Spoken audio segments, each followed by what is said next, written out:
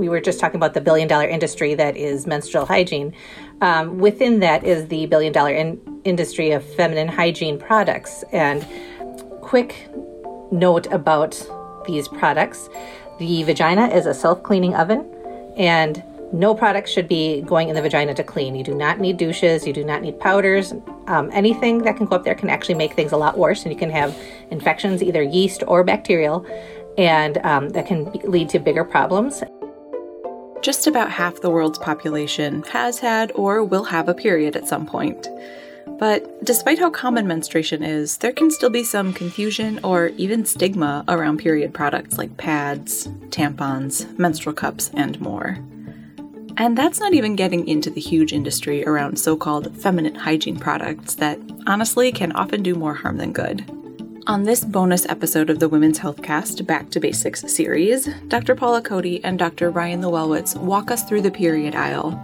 They'll help us understand the differences between the products available and offer some considerations that can help us figure out which products are the right choice for us.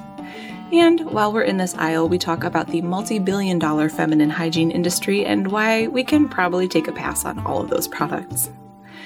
From the University of Wisconsin-Madison Department of Obstetrics and Gynecology, I'm Jackie Askins, and this is the Women's Healthcast. One thing we haven't talked about yet, but I know people have tons of questions about. I've experienced this both in questions for this podcast and also just like anecdotally and socially, and that's choosing menstrual products. So there's this huge market of options available to help, a huge range of things we can choose, like pads and tampons and reusable pads and reusable cups.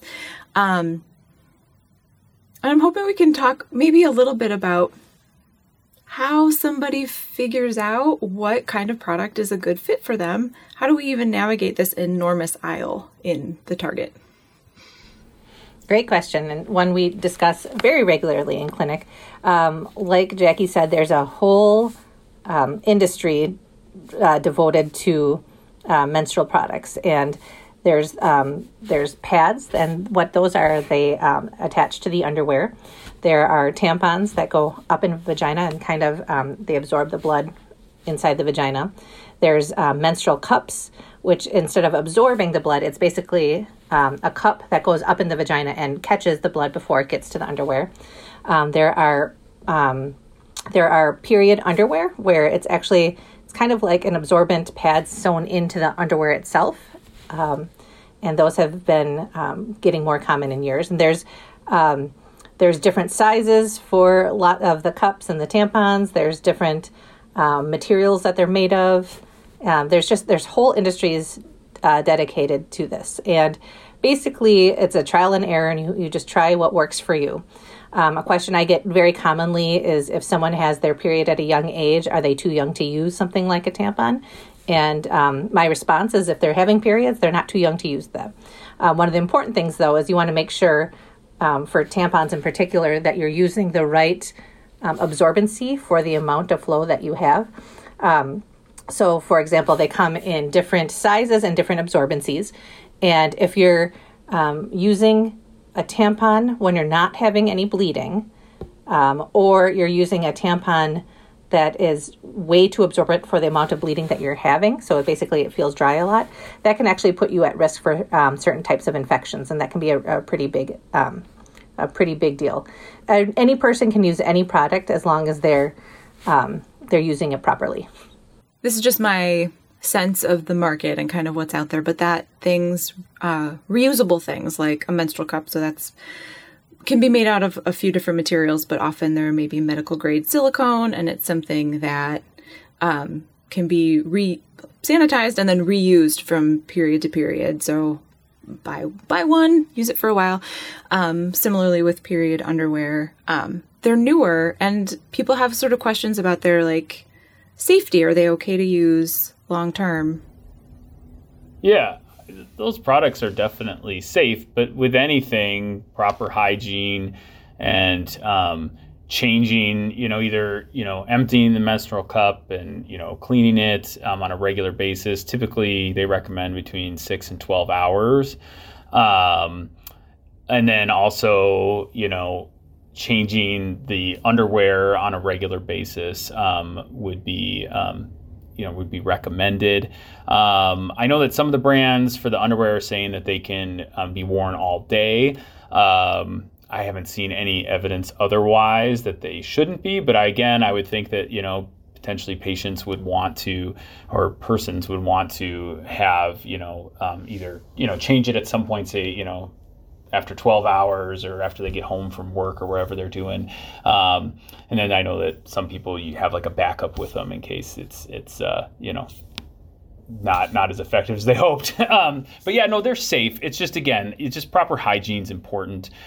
Same thing with, as Dr. Cody mentioned with tampons. You need to change them on a regular basis, and not use one that's the wrong product for you. One thing that actually I get a lot of questions about when it comes to hygiene is, can you use tampons or menstrual cups with an IUD?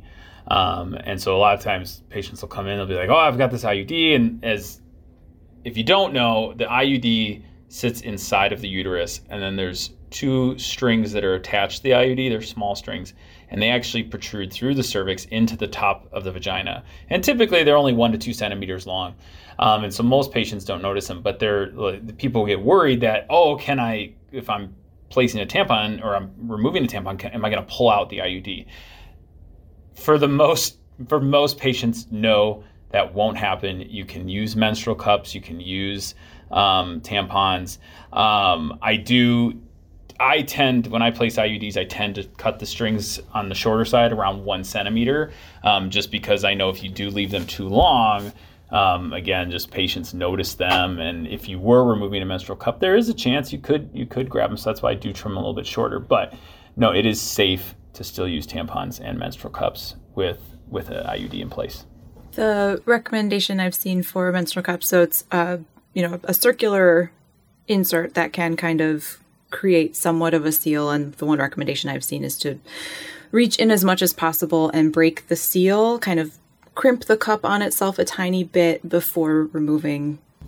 Yeah, that's I actually always ask a patient what they use when I'm placing an IUD, just so that I know how trim I need to make those strings. But again, you can just break that suction, which is probably just going to be more comfortable for removal in general.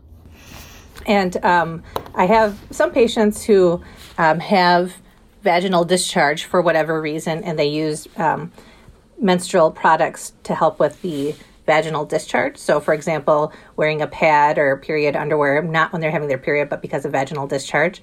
And again, that's okay if you're having different discharge than you think is normal. Again, always good to talk with your healthcare provider, because there could be different reasons that you're having discharge that we may need to investigate and treat. But tampons and menstrual cups should not be used for vaginal discharge if you're as that can lead to infections.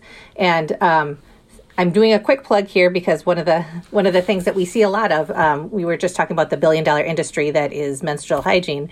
Within that is the $1 billion industry of feminine hygiene products. And quick note about these products: the vagina is a self-cleaning oven, and no product should be going in the vagina to clean. You do not need douches. You do not need powders. Anything that can go up there can actually make things a lot worse, and you can have infections, either yeast or bacterial, and that can lead to bigger problems. And so, again, no products should go up in the vagina. When we're talking about proper hygiene, water is fine. Some people want to use soap. Again, making sure it's a gentle soap. Some people have problems also after being in bubble baths or hot tubs, or sitting in swimsuits too long, or wearing tight clothes. And again, all these things can affect the acid-base balance that's in the vagina and lead to things like yeast infections or bacterial infections. And so, again, if you're having any concerns with this, talk with your healthcare provider. But as far as feminine hygiene goes, nothing up the vagina. It is a self-cleaning oven, and any products that you're using on the outside on the vulva should be gentle.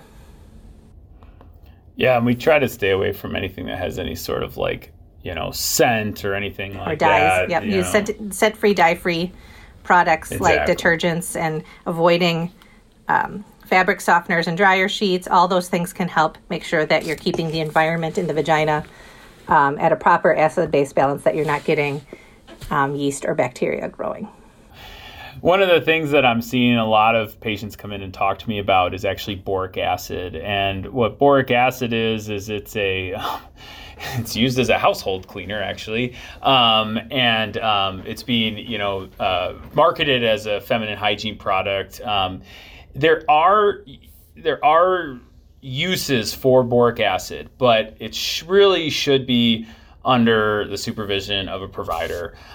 There are times where you use it and it can work very well. But again, as Dr. Cody mentioned, randomly using boric acid, it may make things worse or make symptoms worse. So it definitely, I wouldn't recommend people just going out to Target and buying it. I mean, the marketing on it is that it's this cure-all for every vaginal discharge and discomfort, and it's not. It's not a cure-all for that. Again, it can be used, but those scenarios are particular for certain medical conditions. So definitely see your provider if there's too much discharge. While we're on the topic of feminine hygiene, I'm sorry, Jackie, that we're hijacking this, but this is something we talk about on a very regular basis, is the management of the pubic hair. And a lot of people how you deal with your pubic hair is, again, a very personal decision. There is no medical reason that you need to shave your pubic hair. And shaving it inappropriately can actually lead to pretty significant infections. I've had to drain abscesses from people's labia before, which is, no one wants me going down there with a needle if you don't have to. And so, again, an old OB-GYN I used to work with used to say, be hairy, be clean. And again, there's no medical reason to shave. If that is your personal preference to shave your pubic hair, make sure you're using a sharp razor and you're using thick shaving cream, because we're trying to decrease the amount of drag of the razor over the skin, because extra drag can lead to, rash or razor bumps, we call, and those can lead to infections. And make sure you're using a clean razor and also going in the direction of hair growth, because all of those things can make it less likely that you will get an infection with shaving. So while we're on this sort of like body image related topic, we do have some bonus questions that were sent in by Patch Youth Advocates that are kind of in this thread, I think. So this first one is kind of a big one. Is my body normal? I think what this question's getting at, from different types of media, we can get a sense of what breasts or vulvas or penises are sort of, quote, supposed to look like. But what if we don't exactly look like that? Are our bodies still normal? The short answer to this is that there's such a wide variation of normal. There are so many different things, like body shapes, sizes, smells, certain things like the size of your labia, the size of your breast, the size of your penis, how many toes you have. There's wide range of normal. And so usually the answer to that question is yes. There's been, we've had quite a few people coming in concerned about the looks of their vulvas because they were watching porn with a partner and their vulvas did not look like the person in the porn. And so that's a great opportunity to discuss what is normal and what is not normal. So we've established there's a wide range of normal. Are there ever things that we should be concerned about that we might notice and think, oh, maybe this is actually something wrong? Yeah, there are times where you can have changes in, say, your skin or features or anatomy that can be concerning. Okay, so generally, if you're seeing a new lump somewhere that showed up, right, that would be a good reason to go get that checked out. Okay, something that wasn't there and suddenly it's there. Well, that could be concerning, but it also could be nothing. It could be something that's really minor. skin changes, so like if like you suddenly had like an area of your skin that like now is indented, or it has a very different appearance than the rest of your skin, I would always recommend that someone gets that checked out. Like if there's changes in color, like just how the skin looks, I would definitely go get that checked out. Pain, if you have pain in any place, it's a lot of times that's a good reason to go in, get that checked out, because that could be that, you know, maybe something is going on. Well, you know, odors can be normal. Sometimes if it's a foul odor, okay, and really unpleasant, that's sometimes also a good reason to go get checked out. Like, you know, a urinary tract infection can make your urine smell abnormal, and then that's a good reason to go see a doctor and get that checked. So yeah, while there's a huge range in what is normal and what's not normal, there are times where it is a good idea just to go say, hey, is this normal? So the key here is actually knowing what your body is like at baseline, right? And so making sure you're familiar with your body, you're comfortable, do a self-exploration so that you know. For example, you know, we have a gynecologist and a adolescent medicine doc on who see a lot more people who identify as female than males. But for any people with testes listening, if you suddenly notice a new lump in your testicle, that's a big deal. That's something that you don't ignore. It might not be anything, but that you need to have a healthcare provider help you determine if that's a big deal or not. Same with vaginal discharge. Vaginal discharge, completely normal. Like we've talked about, the vagina is a self-cleaning oven, so discharge is normal. However, if the discharge changes in color or smell, that's something you should probably get checked out. So the key is knowing what your body is like at baseline. And again, your body at baseline, that's where that variation of, like, there's just a huge variation of what's normal. And if your body at baseline makes changes, that's really when you become concerned. Can we talk a little bit more about smell? There's a whole business, a whole industry about eradicating body scent. And I think it gives this impression that, like, vaginas don't smell at all. So if there's any odor, you got a problem. That's not true, right? No. I mean, people smell, right? We have our own scent, odor, you know, each individual person. I mean, and that can be based off the food you eat, the activities you participate in, you know, how often are you, you know, how often you shower, you know, did you just go to the gym? I mean, like, people are going to have their own, I guess, odors, okay? And those can be normal.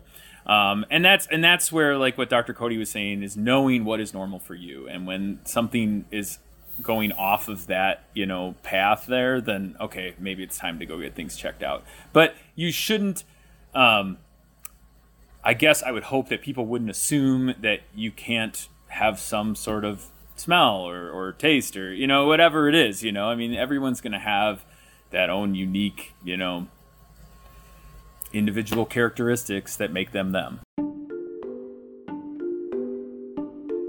On the next installment of Back to Basics, Dr. Luelwitz and Dr. Cody will walk us through the basics of sex, gender identity, gender expression, sexuality, and more. We hope you can listen. The Women's Health Cast is a production of the UW-Madison Department of OBGYN. This episode was produced and engineered by Rob Garza. You can find the Women's Health Cast on Apple Podcasts, Spotify, or wherever you get your podcasts. And you can find us on Facebook, Twitter, and Instagram under the handle @WISCOBGYN. Let us know how we're doing, rate and review us in your podcast app, and let us know what issues you'd like to learn about at the link in our show page. Thanks for listening.